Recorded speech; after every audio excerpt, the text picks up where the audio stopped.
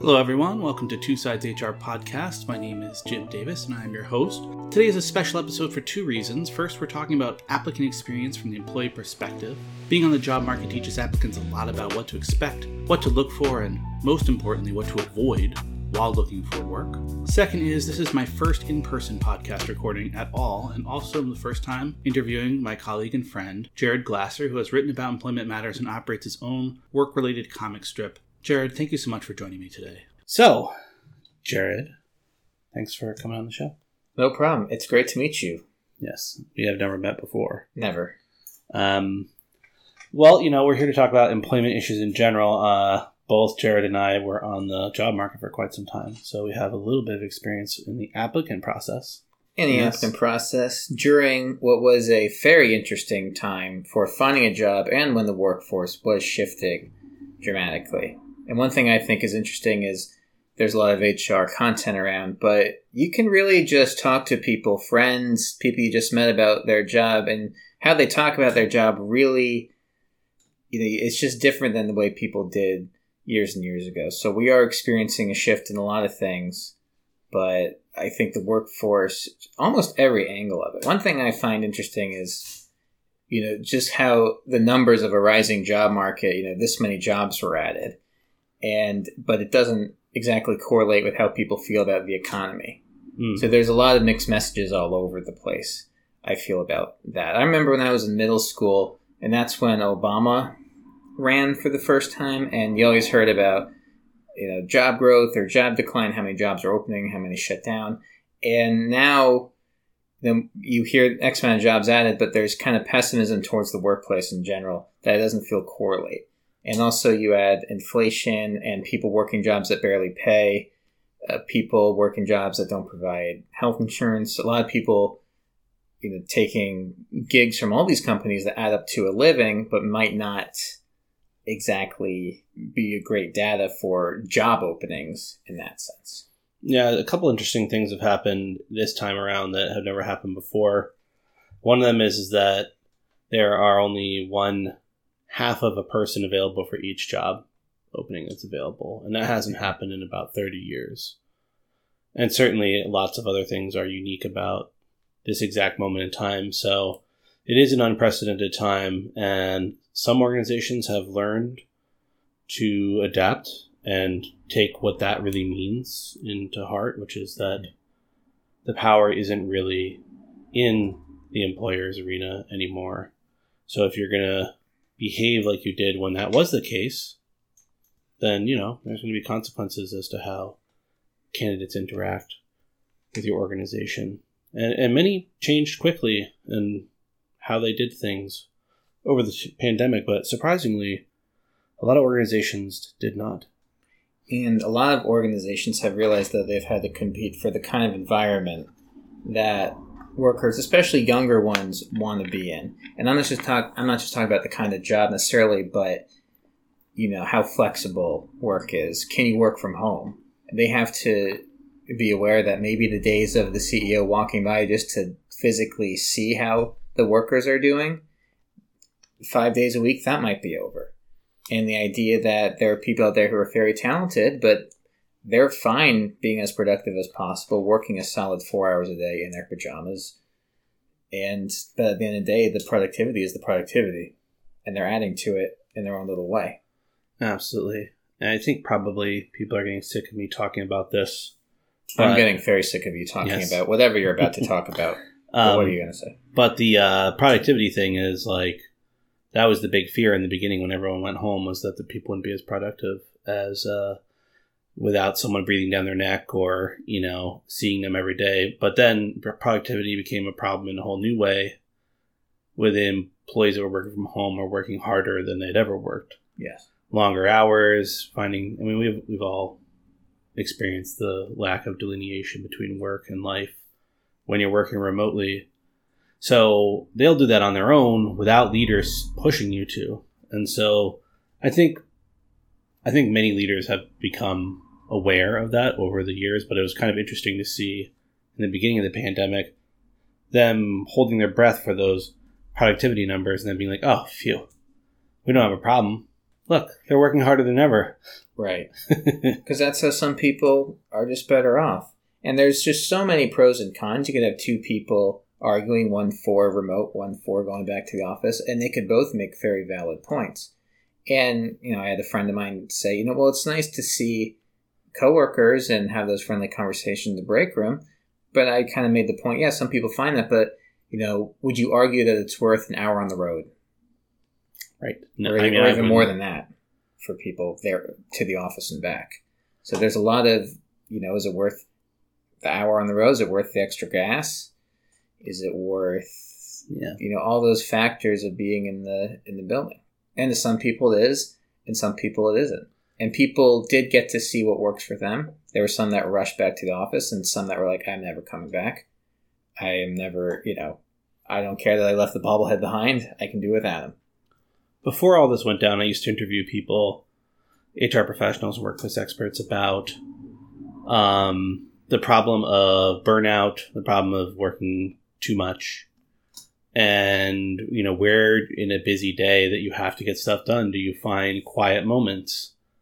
And it's very interesting what a lot of people were saying was, well, you got that drive into the office, so instead of listening to a podcast or something, take that time to structure yourself or organize yourself or have a quiet moment. If you're on the train, the same thing, in that case, probably do listen to an audiobook. It was always encroaching upon those last few free moments in a worker's day to say, well, use those moments wisely so that you don't get burned out at work. And use the drive to and from work wisely. Yeah, I heard that a number of times. As in what? Don't crash the car? Well, as in, instead of distracting yourself that moment, use that to be your calming moment, because you weren't going to get it during the day, and if you did, it wouldn't be enough to stave off burnout. And which is a major issue to this day and had been a major issue before the pandemic. I never thought of it that way, but that's interesting. What's also interesting about it, perhaps, is feels like some people think, well, they're gonna be in the car no matter what, so that'll be that's on me, guys. That's the calming moment. Well, and then all those moments... Also, the breakfast you have at home, that cereal. Be calm when you do that. So those moments in the car and those moments, when you do get a lunch break or something, and employers were relying on that to be this, defense against burnout or against, being overwhelmed, are now being argued about as something that, we miss. People must miss driving to work. And there are people who do. That's to me, the crazy thing, because I, of course, don't miss driving to work at all. Right. But some people really did need that quiet time. You're in a full household or whatever your home responsibilities and duties are. That might be the only moment you get in the day. Mm-hmm. And I think that there was a lot of fear in the beginning of the pandemic, you're not having that time. Oh no, people are going to burn out like crazy. In some cases they did, but I think a lot of people have adapted around it. There's been an awful lot of adaptation that's happened both by employers and employees since the beginning of the pandemic. And I think there's a lot of talk about burnout, how to help it, how to retain employees. But I think at the end of the day, if you don't have a boss or management that you feel comfortable approaching, you're, good luck finding people that are going to stick around. Because you could have as many free donuts in that break room as you want. You could offer them a limo. But if they don't feel comfortable telling you why they might need a very personal week off, that's what I think it comes down to. And I think a lot of people are onto that, how there's all these goodies all over and all these talk about these perks. But at the end of the day, it's, can I talk to the boss? Will he or she listen? Is this a place of reasonable people? Because I think no matter where we are, in office or, with friends or family, well, family's a little different because you're kind of stuck with them. But you want reasonable people. You want people that are going to listen and give you maybe not the answers you thought they'd give all the time, but ones that show that I'm listening. And I think people want that a lot. It is really important to have an environment where people are comfortable sharing. Because ultimately, that will come naturally if you do provide, psychological safety for your employees to complain without it being a whole big issue. Yeah. Understanding that people might need to blow off steam or might need to be distracted and talk about their weird weekend or whatever it was, without it being like this ideal you're taking away from your time that you have to work. And some organizations really thrive at doing that. One of the things that's been really interesting is how much work it has taken employers to create those scenarios, where basically you're having to create a custom experience for employees because everyone's different. Some people like to be home, some people don't, some people like hybrid, some people like to be socially active, others need that silence in the morning, or they have different parts of the day where they need different.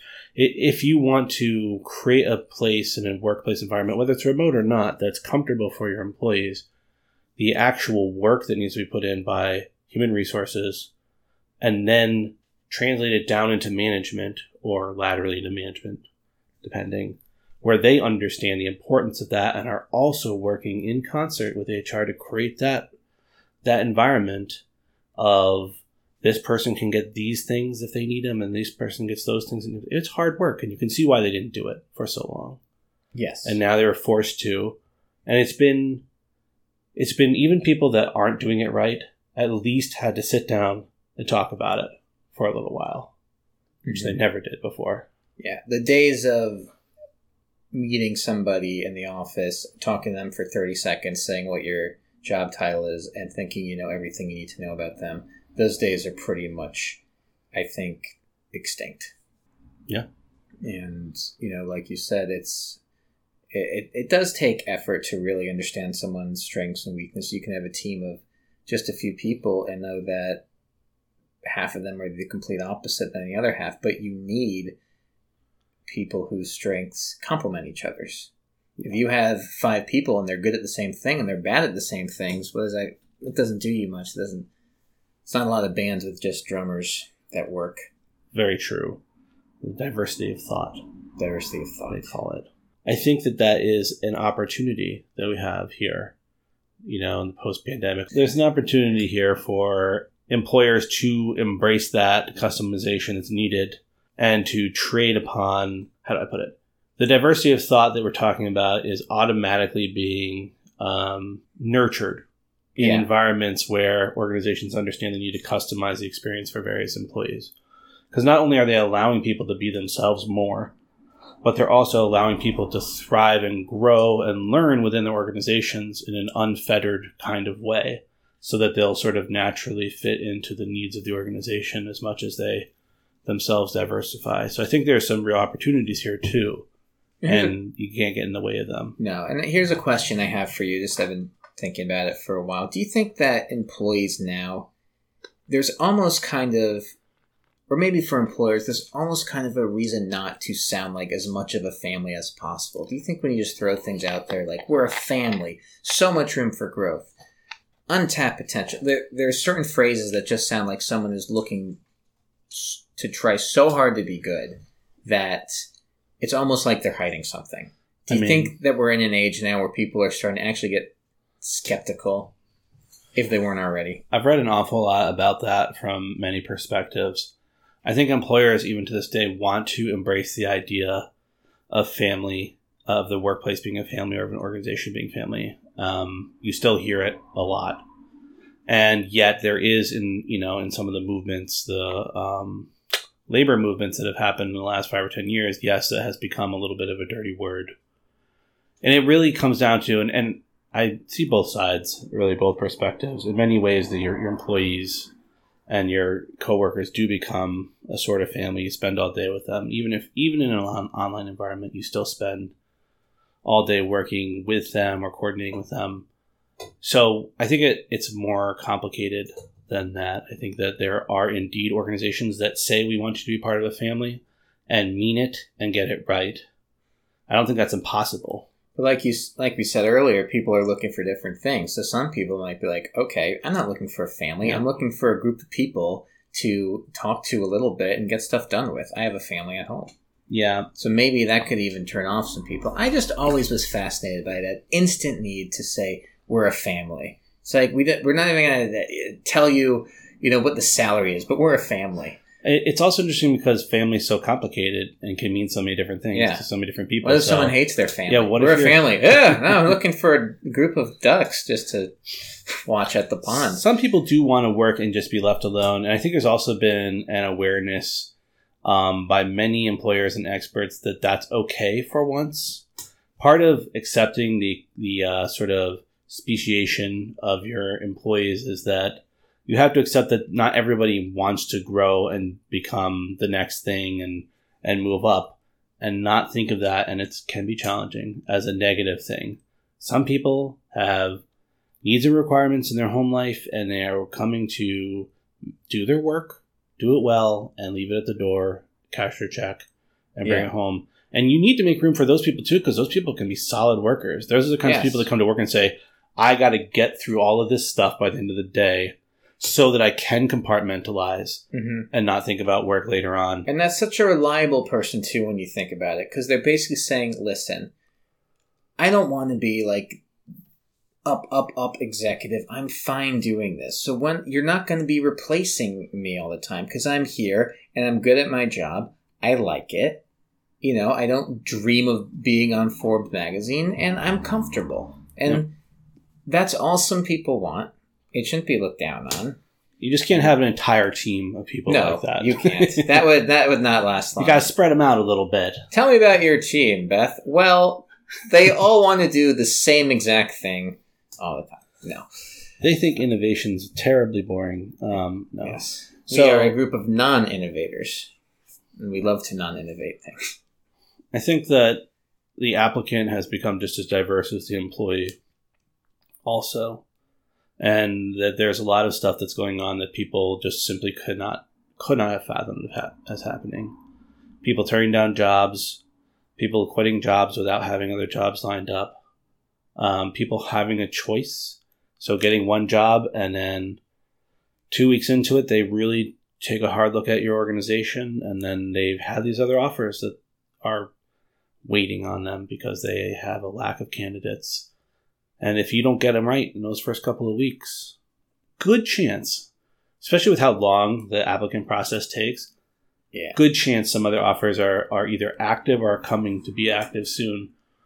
And I know employers are painfully aware of the cost of that kind of turnover, especially when you're spending so much time getting someone in the door and probably paying them more than you would be comfortable with, just a year and a half ago or 2 years ago. So yeah, it's a crazy time. A lot of people are trying to come up with solutions, and I think there are only so many. There's only so much you can do in a remote environment, and I think accepting that limitation is okay. We're not going to have the water cooler. We're not going to have the drive-in or the break room moments or whatever it is. There is something lost there, but it's okay to lose it because there are, we adapt, we change, we're humans. That's our favorite thing. Yes. That would be a great interview. Tell me about yourself. I'm anti-adapting. I will not adapt. I will work, but, I don't want to learn anything. Rigid as a pole, brittle as iron. Watch me not adapt. Just obsolesce right out of my I can role. picture that being like a viral LinkedIn post. Hey guys, just lost my job at my sales gig. I'm just looking for a place where I can't adapt. It's funny because I worked an awful lot of, service jobs and random jobs and worked for a lot of small organizations. What do you mean a random job? Like a restaurant or something? Let's see, what's my I was just fast. Like, what do you mean random job? When you think about it, they're almost all random. Some are more random than others. Let's see, what's one of my more random jobs? There was this German woman that used to live in my little community, and she always wanted things painted and shelves hung, and she had friends. Like an odd job. So, like things would come. People would just be like, do you know how to set up printers? Do you know how to... So I was always doing stuff like that, always, and I still do. Sometimes, mostly for free, but sometimes for money. But then, I've worked as a busboy. I've worked as a waiter in a couple of places. I've worked as a cook. I've worked as a prep chef. I successfully avoided the restaurants. I did a grocery store, shelving assistant for the library, sealing driveways, a lot of stuff. Grocery store was the first thing in high school, and that'll teach you some stuff. And the reason I'm bringing it up is because in those times, I can't say if it's because of the era or the roles, there was not adaptation and growth. I mean, you might get more work, but very much it was like, these are the things you need to do. It's an accomplishable list, and when you're done with the day, you have to have gotten through all of them, or else things didn't work, right?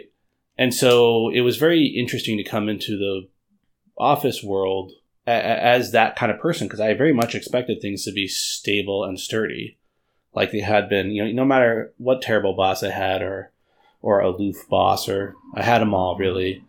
At least the work was something you could count on, you know. And now in a world that's changing so rapidly, in places that are changing so rapidly, it was very jarring to realize that my role was just changing like every 3 or 4 months, whether you're in a new job or in the same job. And that's something I've gotten a lot better at.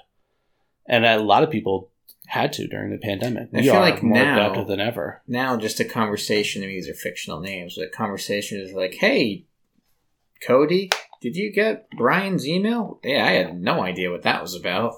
Apparently there's a meeting tomorrow, or I didn't know. As silly as that may sound, I feel like that's a very common thing. It's always been about how fast can you adapt. Those who adapt faster succeed best. The rate of adaptation has already been out of control, of the requirement of adaptation in organizations, both like technologically, what you need out of candidates, how your management's structured, how your overall organization's structured, all that stuff has been way out behind the times for years and years and years and years before the pandemic came. And it's always been, well, we just don't know how to change that quickly. We got to gather data. We got to think about it. We got to make a plan. By the time you've done that, things have changed, right? But now that just washed like a huge portion of organizations just out of the marketplace. They're gone because they couldn't handle the tidal wave that requirement became something I can ignore at a mild cost to myself to something that just put me under because I couldn't see it coming. And one of the great things for the employee is that we have all learned how to adapt. We've had to. We're masters at it, those of us that are still in the workforce.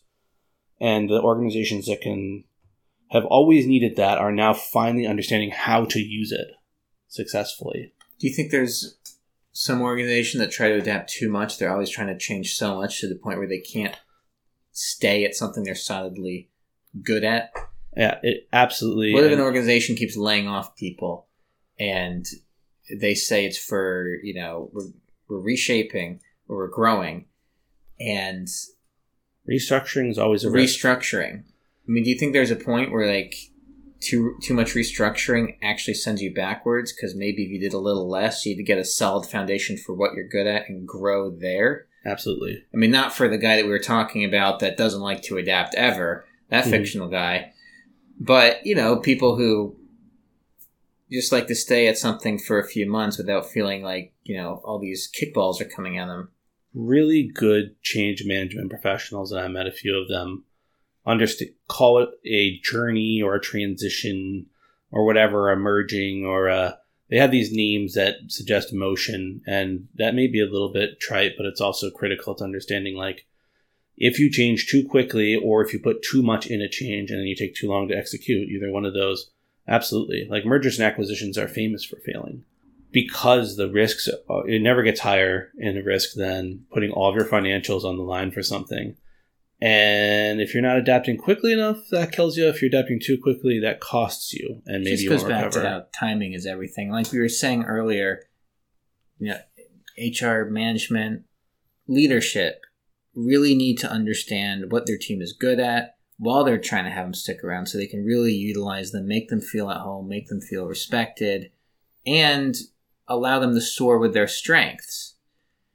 And, when you are impatient and you're jumping around and you're saying restructure, it's growth, but you could also, it's movement, but you could also argue it's going in circles. Yeah, it definitely can happen.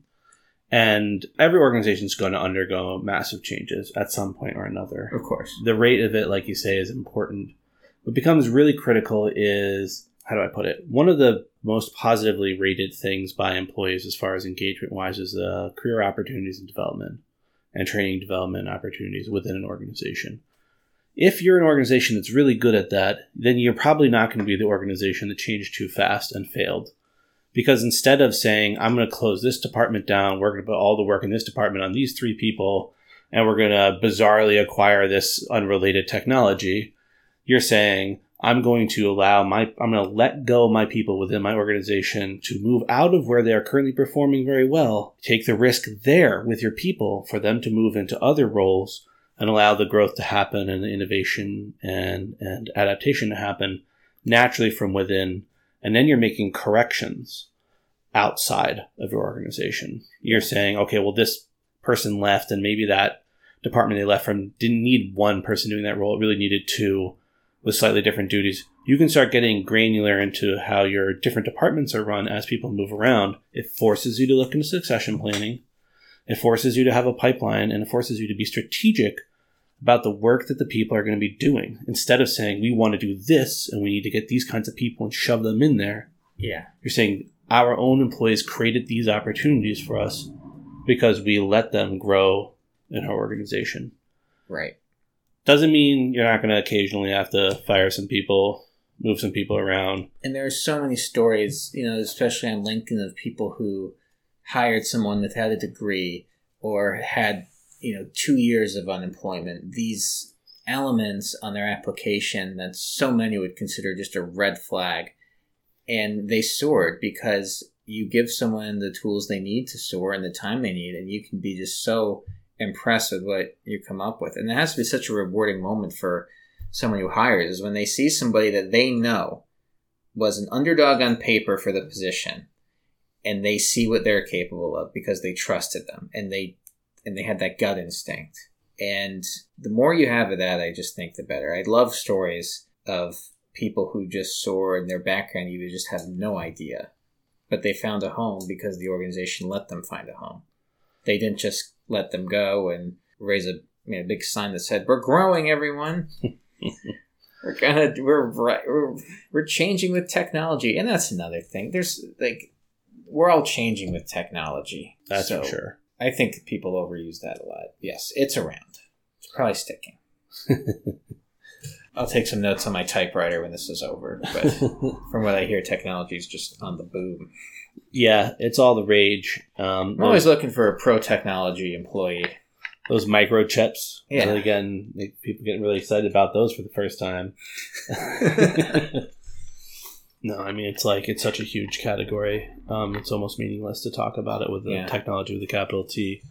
When people say, but we're experiencing a rise in technology. How about, concrete or something I didn't know was rising? Like the Apple industry or shelves, just something interesting. I mean, hover shelves. Hover shelves. Right? They rearranged based on your needs for the day. That should be a boss that walks in a room and says, technology is but I want to talk about hover shelves.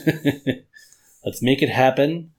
We're changing our research and development projects. And the real trick would be stabilization, So, I need to find out who here is loyal, but who's going to buy my hover shelf NFT. You know what the biggest threat to hover shelves is? What? Things that are leaning, I mean, you're really going to have some trouble when that shelf moves across the way, but something's leaning up against something. Now it's on the floor. Yeah. So, I mean, that's going to be the person that learns how to fix the leaning problem. They're going to disrupt that whole industry. Yes. But at least there will be room for growth. Always. And that actually, in an odd way, does bring us to an important point, which is that... There are points on this podcast? Yeah, sometimes. This is more rambly than most, but that's okay. Rambling's good. Rambling is how the world runs. I don't care what anybody says. Rambling and coffee.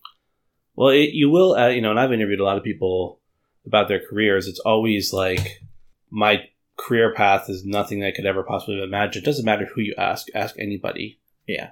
And that's because life takes a meandering path. We like to think of it as sort of a growing, like you grow in a straight direction up the entire time, and old you was an idiot and didn't know anything, and new you has all the latest information. Yes. But it's much more like a scatter plot of opportunities that you accepted or pushed away, moving in kind of maybe an upward spiral, hopefully, if you're... Well, everyone's a little different. There are some people who might be listening to this wishing it was an upward spiral, but I guess maybe a zigzag. Zigzags are good. Not a straight line.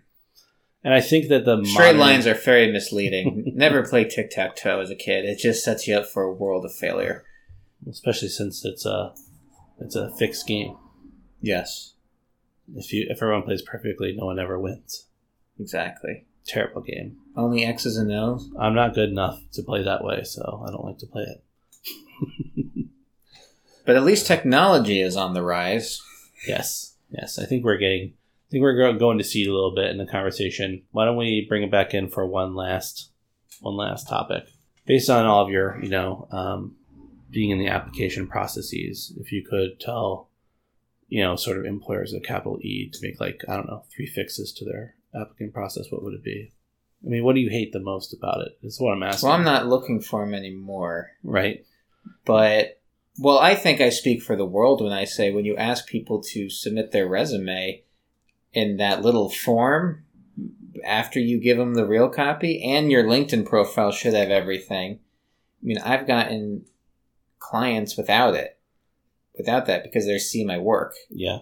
And I think we're also I think that's just not, a lot of people are looking for skills now. We are kind of in this skills-based economy, and no matter what someone does, if they're hired as a contractor or maybe full-time for a specific skill, you want to see the portfolio. So I would say that I think employers should be very open to hearing about somebody's gaps on their resume and what they learned from it. And how do they put people at ease when they're doing that? Because everyone that has a gap on their resume, right, knows that that's like. Well, I would say, what did you learn from it, or how did you get better? How, not explain this gap, but something like, hey, listen, I noticed that 5 months you weren't employed. I understand it. Life happens. I'm not asking you to just come up with something right off the spot of what you did, but how are you a better employee, person, worker now than if you didn't have that gap? Tell me why that gap is a good thing rather than something you feel you have to explain. Because sometimes, the gaps are a very good thing. I mean, you read if you read a history book of anybody you admire in any industry, there's probably something about their life that may be the equivalent of a gap, and they learned, they adapted, and they grew. And it's the people who don't have gaps, who didn't have those moments, that are, maybe life was a little easier. Gaps always represent challenging moments in someone's life. Right. And if you think that someone's going to go through a challenge without learning something valuable that they're going to apply to their next issue, then... So I guess what I'm saying is, when you ask someone to explain the gap, go about it the right way. Like, tell me why this was a good thing. Yeah. Rather than, explain this, please. Yep. The other thing I would say is, and I think I speak for a lot of people when I say this, I think this is the third one. You asked me for 3. Yeah, I mean... Is the question, where do you see yourself in 5 years? The only accurate answer I can give to this, and a lot of people, is I take my age and I add 5 and hope I'm alive in that time. Because, like you said, people don't know where they're going to be. And I think when people are asked that, it puts me in a position of, I'm going to answer what you want me to. I've read about this company. I know what they want me to say. But... where you are in 5 years, you might learn a new skill. There could be an industry that doesn't exist now, that exists in 5 years, that you could like. So saying, tell me where do you see yourself in 5 years, kind of assumes that the world isn't going to change much. And, the rumor is that technology is changing a lot of things. I think it's... I think it's just also very generic. If you're interviewing somebody and the person being interviewed is thinking, okay, they Googled this. Yep. It doesn't make them feel like the effort was made. And since there's such a competition out there for talent, and I wrote an article about this one, recruiters need to think of themselves as the one that need to stand out a little bit. Sometimes. Absolutely. I mean, in a way, they're being interviewed, kind of, not in the same sense, but if you're competing... First, if you want someone on your side and they probably have other offers and you sound like you're just reading a Mad Lib or, with just, insert the right word here, that doesn't help you stand out. No, it doesn't. I think that a lot of people talk about, disengaged employees and then actively disengaged employees, which are those employees that not only aren't interested in their roles anymore or depressed in their roles, but are actively seeking to damage their organizations. And this number is often far more significant than people think it is, far larger than people think it is. When that person is a recruiter, the ripple effect of damage that they do to their organizations or their clients. You said they're actively trying to damage the organization? Yes. This is... Just as a kind of middle finger to management? There is a point at which a disengaged worker, someone who's no longer performing their duties to an acceptable degree... And this person has a day where they're leaving in mind, typically? Not always, no. Sometimes they're trapped. Sometimes that's why. The motivation for... And I think this is a really interesting idea, but the motivation for a actively disengaged employee are varied. They're all the things you can think of, like their manager is horrible to them, they feel trapped at their work, they feel like they're not getting opportunities to grow. Whatever it is, the effects of what they do to your organization are severe. So like a disengaged employee just doesn't make you a lot of money. An actively disengaged employee costs you resources, and not just money. Could be manpower, they could ruin a whole team. Now, I've met a lot of actively disengaged or deeply misguided recruiters in my life. I was on the market recently for 6 months. When they're representing somebody, right, when they're calling you. They have a job in mind, and they have an organization that desperately needs that person. When that recruiter is burnt out or doesn't care, or worse, hates what they're doing, man, they are hurting your organization disproportionately so. It reminds me, I haven't thought about this in a long time, but I said this before, I worked at a grocery store in high school. And it was my first week. I was 17, maybe about to turn 17. And I was bagging for a cashier. And it was the cashier's last day. And people, as they commonly do in grocery stores, will ask you, like, excuse me, do you know where the, cereal is? There were a couple people that asked him where to find something, and it was his last day, and he intentionally pointed them in the exact opposite direction in a rather large store. This was not a little mini, farm stand. And that was his last day, and I didn't know him, but he clearly didn't like that job, and that was his way of dealing with it. Mm-hmm. On the way out, I'm not saying people should do that, but it's interesting compared to what you say, and imagine that guy in a recruiter position with tens of hundreds of thousands of dollars of decisions being made at his fingertips. Imagine, and this guy was just telling people that they could find the ice where the produce was. Yeah.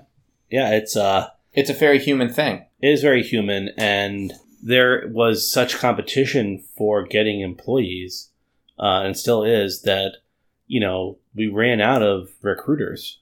I mean, when I was looking for jobs, there were more recruiter jobs than any other job in the employment field. And there still are, which means that every recruiter is being used, including all of those really angry ones that aren't good at their jobs. So it's just something I always like to think about it. I don't think it gets enough airtime talking about actively disengaged employees, because of course you want to focus on the larger group, and when you think disengaged employees. They're probably so exhausted because when they're on the phone, they have to physically sound like they love their job. Mm. They're not entering data and, by themselves, not on the phone. They have to be the physical voice. When I say voice, I don't mean typing in capital letters like, nice to talk to you the other day. I mean, and I never thought about it that way, but it has, especially if they're frustrated with their own jobs, because recruiters are obviously not immune to that. That has to be exhausting.